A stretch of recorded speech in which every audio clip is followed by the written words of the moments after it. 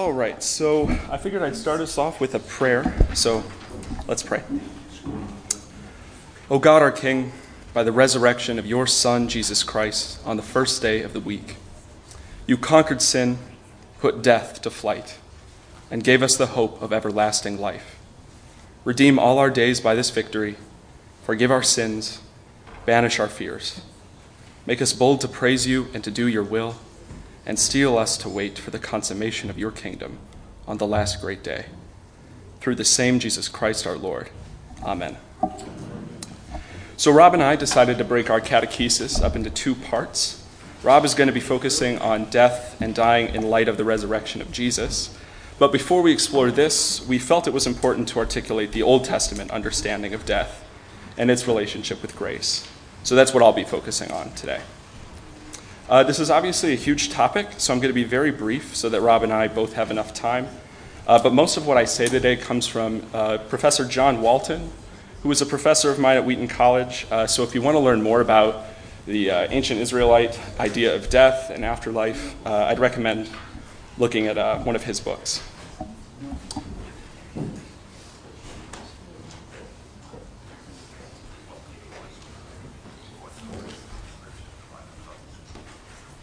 How do we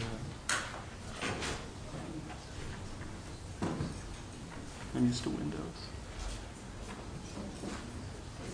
Yeah.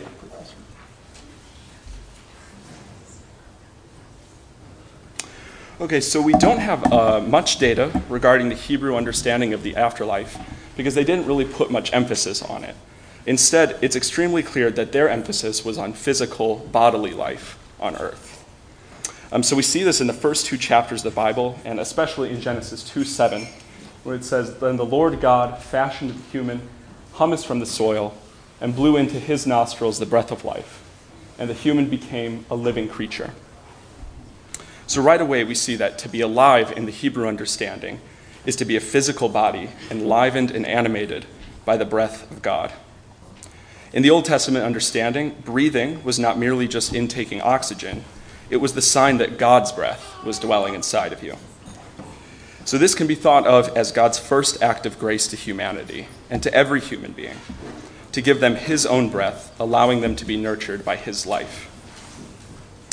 And this breath was not merely given to humans, but everything that breathes receives its life from the same divine source, and all of them praise him with the life that he's been given. So the earth, the land of the living, this is where God's presence was active and effective.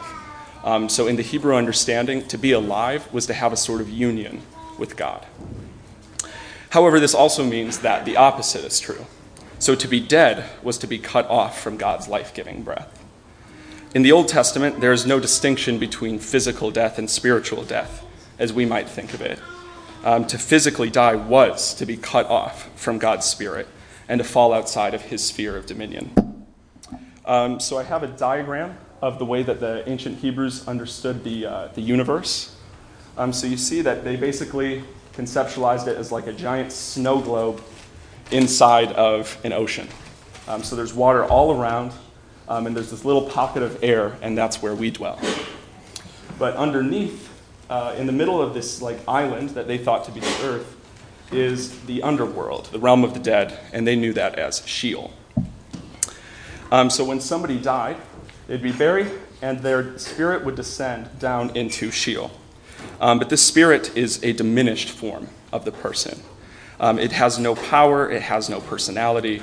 It's not quite annihilation, but it's not afterlife in the way that we tend to think of it. It's a diminished sort of existence. So as we mentioned before, life is the quintessential sign of God's presence and power.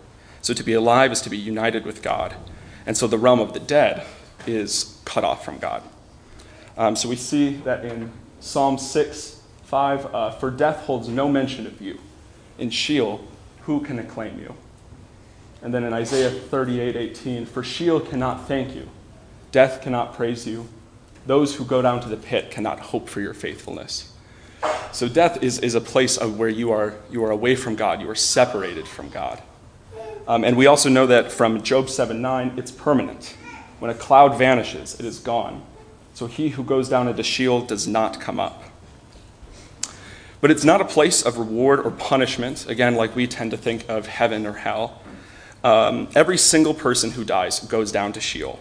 And this is regardless of status, of moral effort, or faith or relationship with God. Everyone goes here. And also, none of these things can improve your status once you're there. Everyone experiences the same fate. Everyone goes to the same place. And a good example of this is found in the story of Job. The book of Job essentially asks the question, is obedience to God worth it? And it's really important to notice that not once does anyone in the story appeal to the reward in the afterlife. So no one thinks, oh, we suffer here, but maybe we'll receive some sort of compensation once we die. Any benefit to obeying God had to be attained in life because no one would receive it in death. So I mentioned earlier that Sheol is a separation from God, but this shouldn't make us think that Sheol is in any way like the later concept of hell. It's not thought to be a place of torture.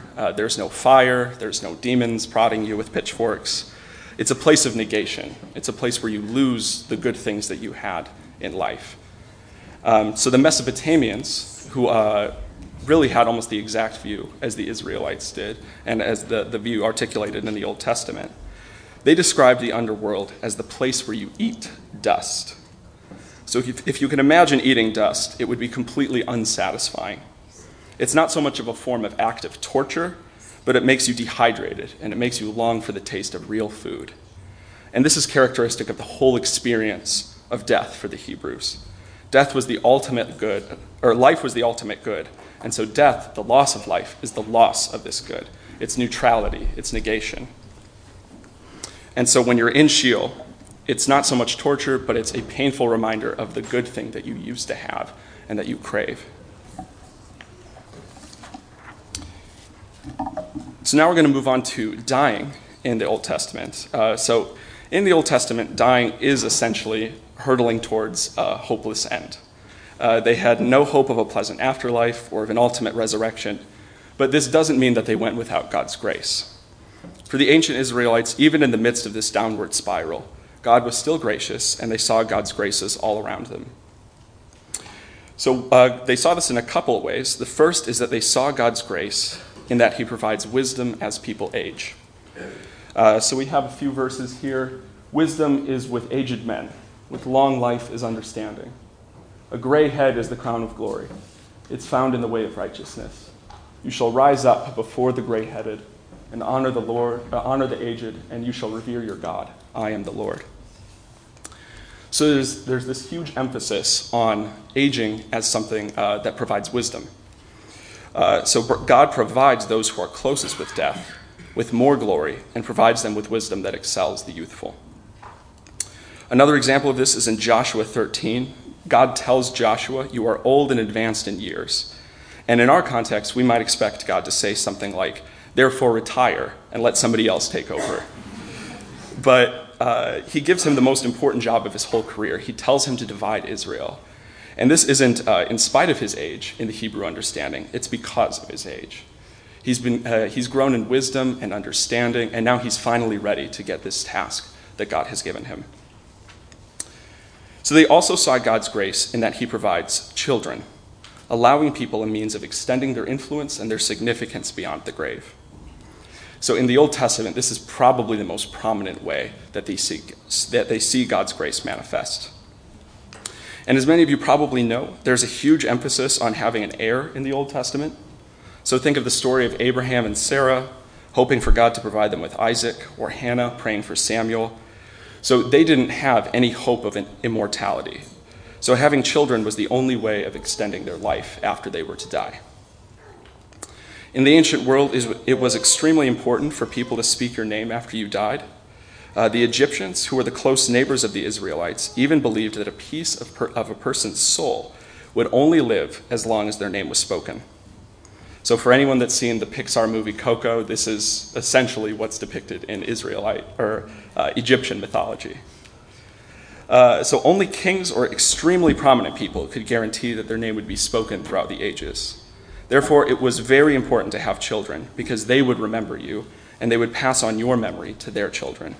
So your name could be called throughout the ages. This adds a whole new layer of significance to the story of Abraham and Sarah. So Isaac is more than just their son. He's their only shot at having a lasting significance. He's their only shot at the form of immortality that was available to them. So think of the promise that was given to Abraham in Genesis 22. I will surely bless you. I will make your descendants as numerous as the stars in the sky and on the sand of the seashore. Your descendants will take possession of the cities of their enemies, and through your offspring, all nations on earth will use your name as a blessing, because you have obeyed me. So all of the focus is on the continuation of his memory and his significance through his children. So they don't have this hope for immortality, and so children is this way of extending their life even past the grave. And children and legacy are graces that God has given his people to ease the pain of death and dying. So why is this important? Why should we focus on the Israelite understanding of death? It seems pretty bleak, and we know of the hope that we have in Jesus. Well, I think for a couple reasons. We focus on the grace that's been given to us through God's act in Jesus, as we should, but sometimes we forget that God is gracious to us in all sorts of ways that we tend to think of as just ordinary life. So wisdom, children, legacy, and life, these are all ways that God's grace is manifest to us and to all people, even in the midst of death and dying.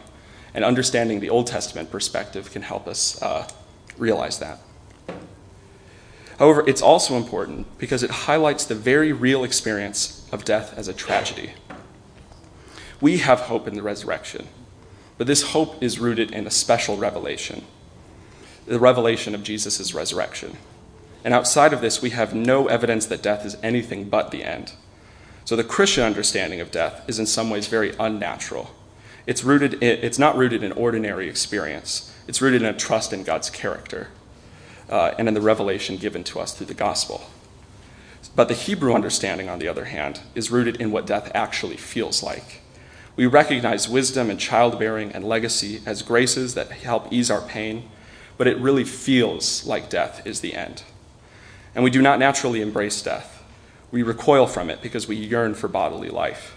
And it really does feel as though death has the final word, just as the people of the Old Testament thought it did. And the Old Testament validates this feeling. It validates our mourning. Even as we strive to hope and trust in Christ, death feels so permanent. And we don't have to be ashamed of this because the people of the Old Testament felt the exact same way. It is good to hate death and to yearn for bodily life. It's biblical. And it is only through the gospel that we can hope otherwise. The hope that one day death will finally and fully be defeated, and that we will be restored to physical bodily life, enlivened and animated by God's breath. And so remembering the Old Testament perspective should lead us to crave for the gospel, which tells us that death doesn't actually have the last word. So I think I'm going to invite Rob to come up, and he's going to talk to us about dying and death post-Christ. Thanks, Austin. It's an irony that I asked Austin to talk about the grace of aging. I look at him, you know. And Austin, your beautiful cheeks, I'm going to make them blush now. What a privilege it's been for me to come alongside Austin and think through these things and have Austin think for me through these things.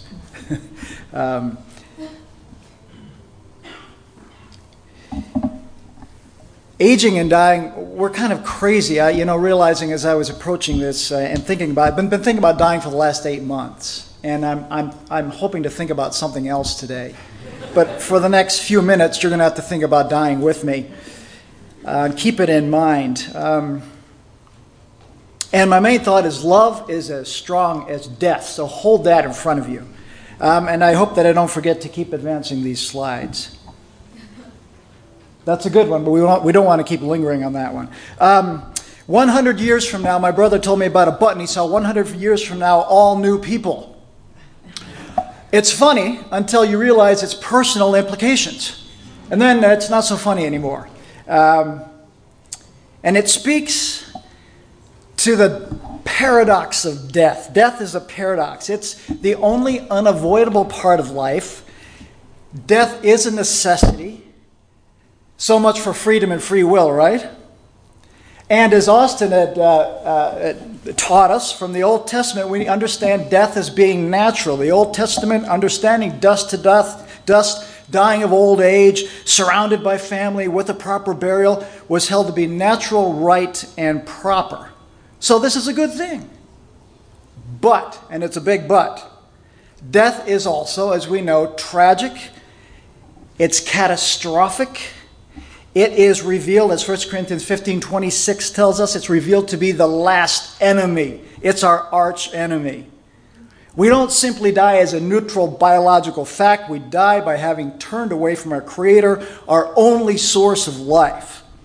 And that is the central paradox of death, around which you can bring to mind many, many issues and problems and conflicts we have with death. That paradox is central. It informs all the other paradoxes that surround death. We don't just live in the valley of the shadow of death. We cast the shadow of death. Death is in us. So, in the face of death, our instinct is to survive, and our desire is to be alive. Not to just be, but to be with our loved ones. And we tend to rationalize the tragedy of death. I mean, we say things about death, euphemisms, it's the end of the repeated daily struggle. We're not here to mourn the death of this person, but to celebrate a life. This person is finally at home. God has another angel. You can think of some, perhaps, right, that you've heard? In some ways, these are offensive because they minimize the tragedy of death that the Hebrews understood. And they're not really how we feel when someone we love dies. Years after my father died, my mother kept calling for him. Roger. Roger wasn't there.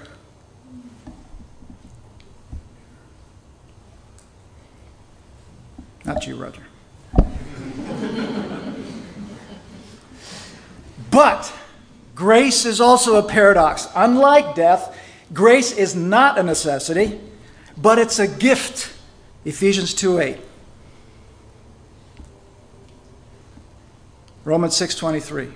For the wages of sin is death. That's what we're owed because of the sin in us.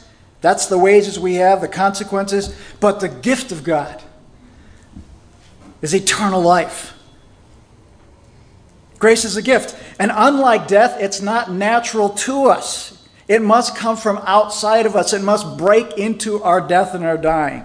And unlike death, grace is marvelous. But what's interesting is that we resist grace just as we deny death. Grace runs counter to our instinct to strive, to prove, to earn, to own our lives, to be rulers of ourselves and of our destiny, to somehow beat death.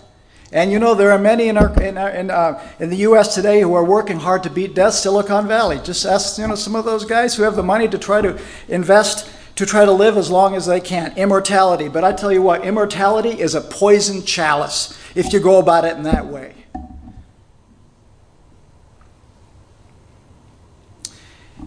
So we've got the two paradoxes of grace, death and grace, and it takes a paradox to resolve another paradox. The paradox of grace is God's response to the paradox of death. Grace is all about death. If you think about it, God must die to give it. Hebrews 12:2 says he suffered death so that by the grace of God he might taste death for everyone. God must die to give it. And, of course, we must die to receive it.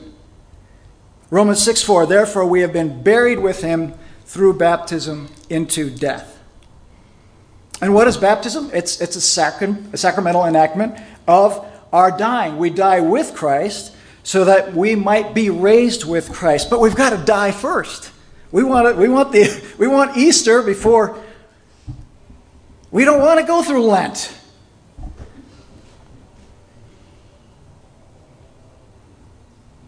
So we move from Adam to Christ by voluntarily using our death.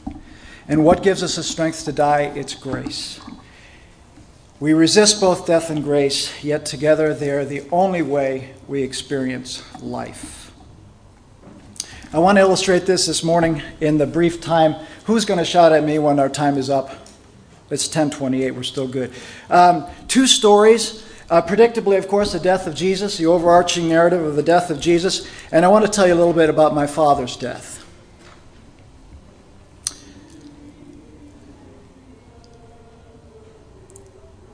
Consider the first sin.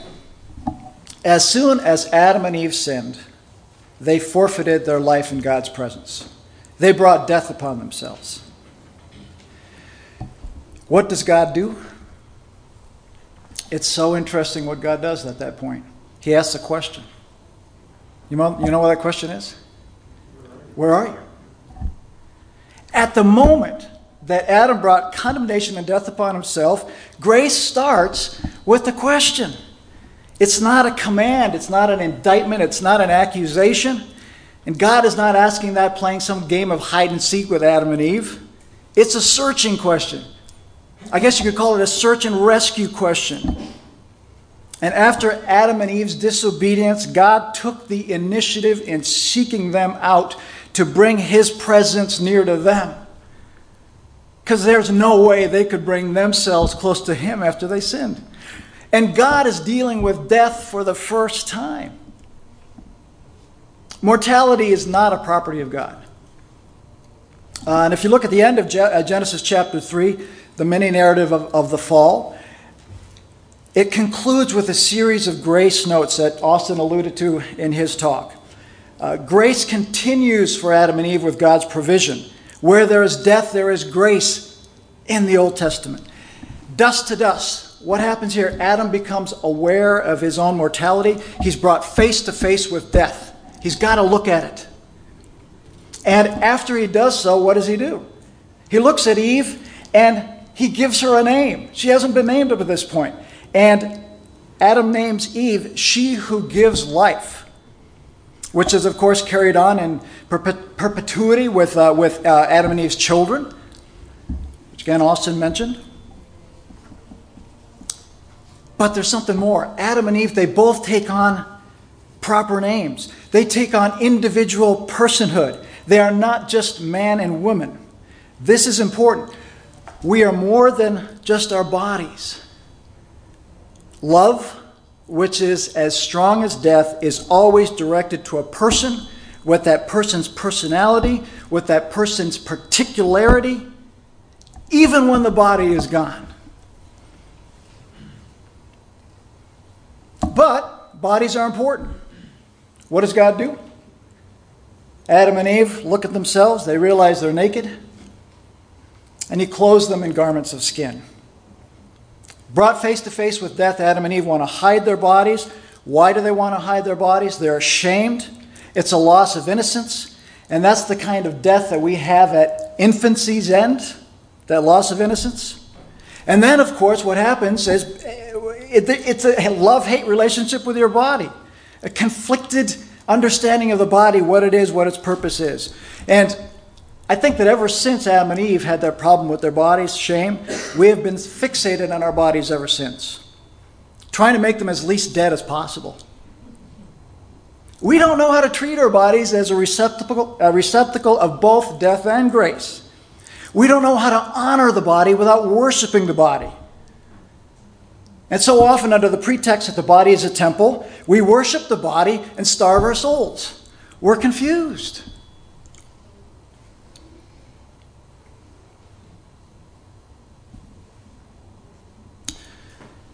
And of course, finally, the final grace note here, God bars Adam and Eve from the tree of life, which if they ate, they would be damned to immortality outside of God's presence. And that is what Revelation 2:11 calls the second death, and it is the definition of hell. God says we cannot let that happen. So, Genesis 3. It's a passage that's based on death. It's bracketed by death. Dust to dust. There's no tree of life accessible to Adam and Eve. Death is everywhere, but it's shot through with life. It's shot through with grace. And this ancient and timeless story sets the pattern of grace and dying. And the paradox of grace is that it's most evident not in our living bodies, but in our dying bodies.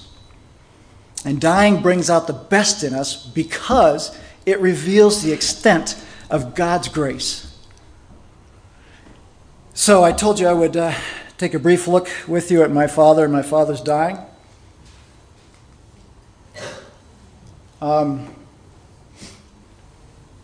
Where's the red pointer here? There should be like that. At the top? Yeah. Oh, never mind. My dad is a little one sitting on his father's lap. My grandfather, Saxby Aristobulus Lewis, what a great name. Engineer, worked in the Panama Canal. Died early, left the 5 to be with my dad's mom. And my dad growing up, he looks like a cherub there. He was anything but. He was a hellion. Grew up in Queens. When he was a little bit older, he smoked with his friends coffee out of a pipe, big blue clouds of smoke, coffee smoke. He was so bad that my mom would have to lock him in the closet. He'd kick the door down. Just a little guy. And he used all that energy and transferred it into becoming a missionary, which is a good thing. Tough, persistent, enduring, and a fighter. My father died of an inoperable brain tumor, a glioblastoma that sits like a toad in the middle of the dictionary. It's a horrible word, glioblastoma. He died in September of 1999 when he was 75 years old. It's a good life, more than 70 years and 10, but still he was too darn young to die. He died 2.5 months after the tumor was discovered. My sister and her husband had flown my dad to Australia from Bali, Indonesia, for a checkup after he complained of double vision. As soon as the cancer was diagnosed, my sister called me to tell me the news. I was in New York at the time. And 1 week later, I flew from New York to Bali, where I joined my other siblings who had come from around the world to be with my dad and to care for him as he died. And we attended to him night and day. We did everything for him, from bathing him to helping him in the bathroom to feeding him to reading stories and scripture to him. My father read through the entire Bible in every year, and this is a practice we helped him maintain right through to the last week of his life. And in that time together, all of us prepared my father for his death. And as we did so, we helped him maintain the same disciplines and rituals that had sustained his life. Singing, praying, and eating a lot. My dad retained a hearty appetite right to the end. And we did these things with him. Life with my father in those 2.5 months was telescoped, it was intensified. So we not only cared for him, but we lived with him the final weeks of his life. And keep in mind, we went to boarding school. We weren't with my mom and dad growing up. At the age of 6, we went away to boarding school, flew away. We did not have my mom and dad, but in his dying, we who had always been apart were together. And that was a grace of God for all of us. And in this way, we participating in his dying in a way that we were not able to participate in his living. All those times we were away from him. We were with Dad. We enacted with him the liturgy of his death right up to the moment that he died. And then my sisters, I was gone at the time, my sisters actually bathed and prepared his body for burial. We savored all these moments with him. And they ran the gamut of his personality, parts of which emerged as he died. Things I'd never known about my father. In some ways, we got more of him rather than less of him until, of course, we had none of him. Catherine Mannix, in her marvelous book With the End in Mind, she's a palliative care doctor in England, puts it this way. What a privilege to be able to observe families as they are forged in a furnace of love and belonging, so often with its fiercest heat at the ebbing of a life. And then she writes these marvelous words. It is the fact that every day counts us down that makes each one such a gift. There are only 2 days with fewer than 24 hours in each lifetime, sitting like bookends astride our lives. One is celebrated every year, yet it is the other that makes us see living as precious. we had some painfully precious moments with my father. By the way, I forgot to advance. 1 month before he died, wearing a hat, says boss on it. Surrounded by his grandchildren, with the exception of my 2 kids, Chelsea and Bentley, who had to be in the States at the time. Poignant moments. At one point when I was sitting with my dad in his bed, he held up his hand and he started to go like this with his fingers, and he said, he pointed this one finger and he said, Beeman, and then number 5, Roger. Beeman, Roger. And I said, Dad, what are you saying? Beeman, Roger. I said, yeah, you've got 5 siblings. Beeman is the oldest, you're the youngest. And then it dawned on me, what he was trying to say is, this was not right. Beeman should go first, then Ruth, and then Dory, and then Alden, and then Roger. It was the wrong sequence. He was dying too soon. But you can't make up your end. When it comes, it comes. There were comical moments. At one point, he turned to my mother and he sternly said, Lelia, our marriage is no longer producing any humor.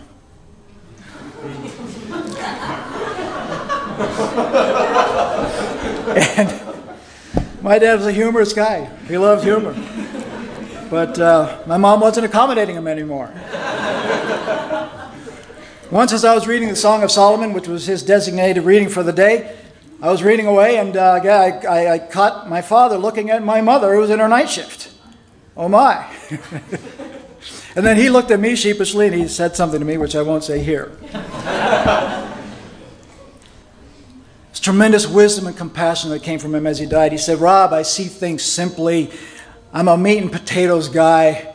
I see things in black and white, but the Lord works in his own way. We must not judge. In the context of what I was going through at the time, that was a word straight from God through my dying father's lips. And then there were heartbreaking moments. My father, of course, was a missionary. We went to a district, an area called Klungkung. Its population was 107,000. My father walked through that whole area and visited every home to bring the gospel to them. And at some point as he was dying, I was taking him to the bathroom. His right foot, his foot that had carried him so faithfully, stopped working and it hung limp. And as I helped him out of the bathroom to his bedroom, he turned and he snapped at his foot as it dragged along behind him. Come on, you crummy foot. Oh my, how beautiful are the feet of those who bring good news. One of the things my dad liked to say, all this, and he generally was saying all this as he pointed at a pot roast or a steak. He hated Indonesian food to his dying day. He said, all this and heaven too. But he tended to focus on all this even when he was dying. And as best we could, we did all this with my dad while he died. We kept a lively vigil with him.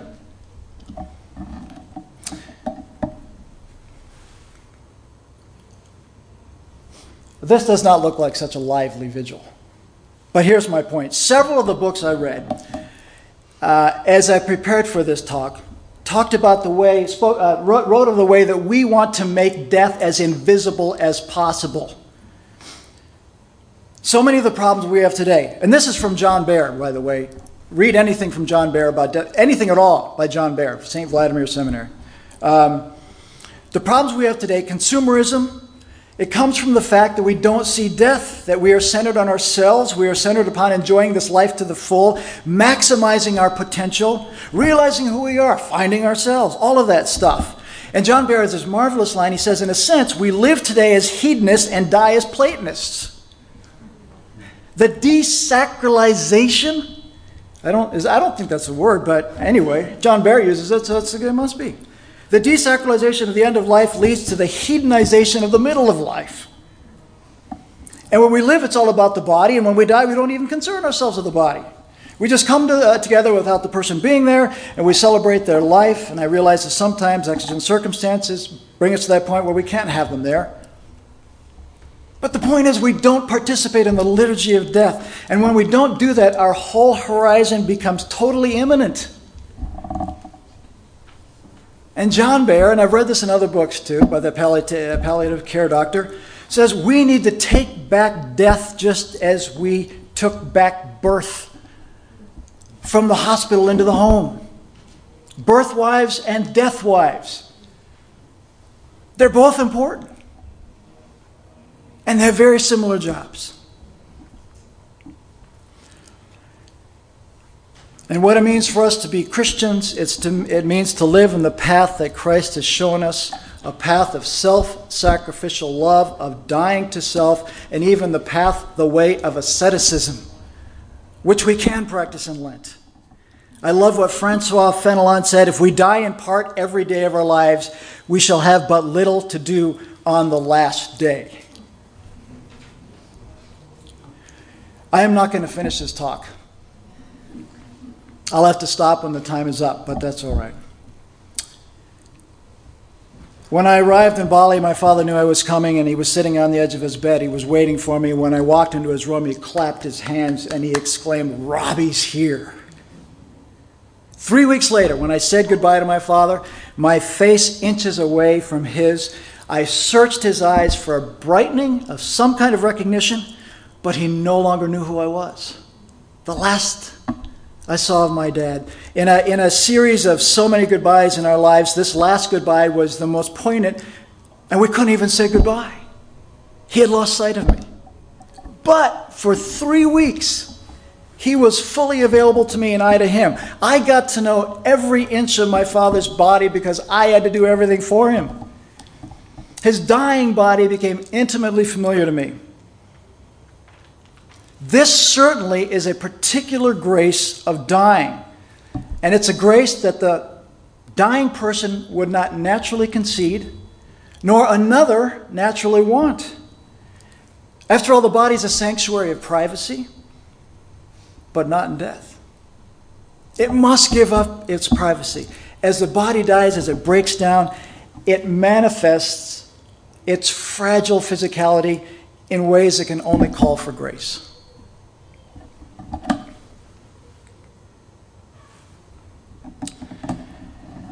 And this is how Christ communicates his grace to us. Not with his glorious body, but his broken body. Even Jesus' resurrected body bore the signs of his wounds. My father's broken body was devoured by a malignant, but I don't think malign, I don't think evil. It was just doing what glioblastomas do. My father's body was devoured by that tumor. But Jesus' broken body absorbs the truly malign work of sin and evil. That which we call the second death, revealed to be the last enemy.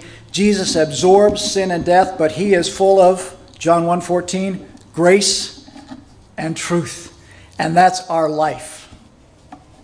And that's the grace of bodily death that turns death's tragedy into grace's triumph. This brings us back to the first question. God to Adam and Eve, where are you? God does not ask a question he can't answer. There's a second question in this story. My God, why have you forsaken me? In other words, Jesus is asking, God, where are you? In his dying breath, Jesus senses separation from God. What God asked of the first Adam, the second Adam now asks of God. But unlike the first Adam, Jesus does not hide. He does not shrink away. He hurls this question at his Father. And his dying question makes the whole world shake. And Paul Zoll, I did read his book on grace. He describes this question as the apogee of grace, for it could be answered only from grace. Grace to grace. In dying. Death means we cannot experience the ecstasy of eventual reunion without the agony of present separation. If someone you love has died, you live in perpetual Lent. Lent is all about lament. And indeed, we have fallen in love with a God who has abandoned his child to die. That is the reality of Lent. But the intensity of our grief corresponds to the depth of our love. Somerset Maugham wrote, "The great tragedy of life is not that men perish, but that they cease to love." And someone I think I like more than Somerset Maugham, John, in 1 John wrote this, "We have crossed over from death to life. We know this because we love our brothers. The man who does not love is still in the realm of death." I went to Loyal Hospital a few weeks ago. I was telling the nurse there about this talk I was going to give. And then she startled me when she said, "You know, dying is hard work. Dying is exhausting." And I thought about that. That final work of your life, actually dying, it's physically taxing. It's demanding not just on you, but everyone around you. And it is work. And then I thought, more than that, I thought, you know, dying does not just happen to you. It is something that you do. It is something that you can actually take some control of, and how you live as you die. There's been an ongoing debate through this whole series about grace versus works, grace or works. Death shows us that grace is not set against work or the law. Death is a work of sacrificial love. And if you go back to the beginning, before Adam and Eve, Genesis 1:26, God confers with God, or the Trinity, and God says, "Let us make the human being, anthropos, in our image." And I realized, you know what? This was a divine work. This was a divine project. This was the work of love. And Adam and Eve kind of blew it, but God had a different person in mind to finish that work. As he is dying, Jesus looks back and he shouts out this benediction: "It is finished." Matthew and Mark, Jesus asks the question. John's gospel resolves the question with a benediction.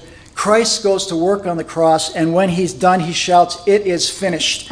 And the ultimate paradox: the cross and the tree of life are one and the same.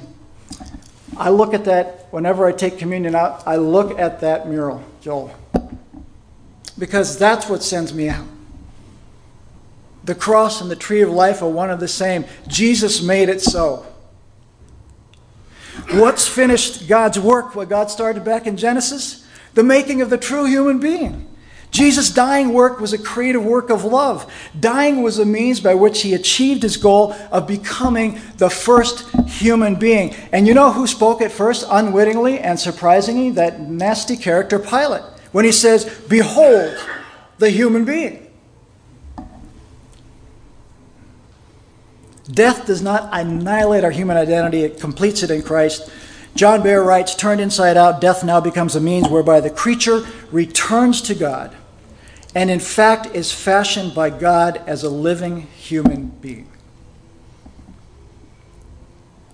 And what makes us fully human is love. Love consummated in death, for God so loved the world that he sent his only begotten Son to die. To love is to die is to love. When my son Bentley was very little, or maybe it was my daughter Chelsea, I think it was Bentley. When he left us, when he was 6, he would always say, "I love you, Dad." And then at one point he took me aside and said, "Dad, you know why I always say I love you?" I said, "Why, Bentley?" "Because," he said, "whenever I leave you, if I don't see you again, I want you to know." My son had death in his mind and love in his heart. Love is as strong as death. Jesus had death in his mind and love in his heart. Love is as strong as death. Jesus was obedient unto death when he asked the question, my God, why have you forsaken me?" We don't know what the Father said back to him, but I bet what Jesus heard deep in his heart was, "I love you." After all, in those critical transitions in Jesus' life, at his baptism, at his transfiguration, what did he hear? "I love you." And when people are approaching the end, guess what comes out? Forgiveness. Forgive me. I love you. Our true, our most glorious humanity is most evident in our dying. And when our loved ones die, we don't love them less, we love them more. Love is as strong as death. Love never fails.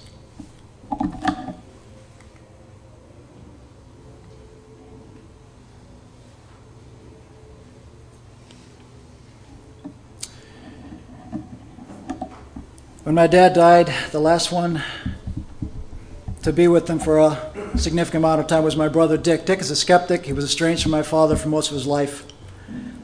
But Dick writes this: on the day before he died, my father listened to poems. He sang song with garbled tongue and a pure heart, and he put his hand on my knee and he prayed for me.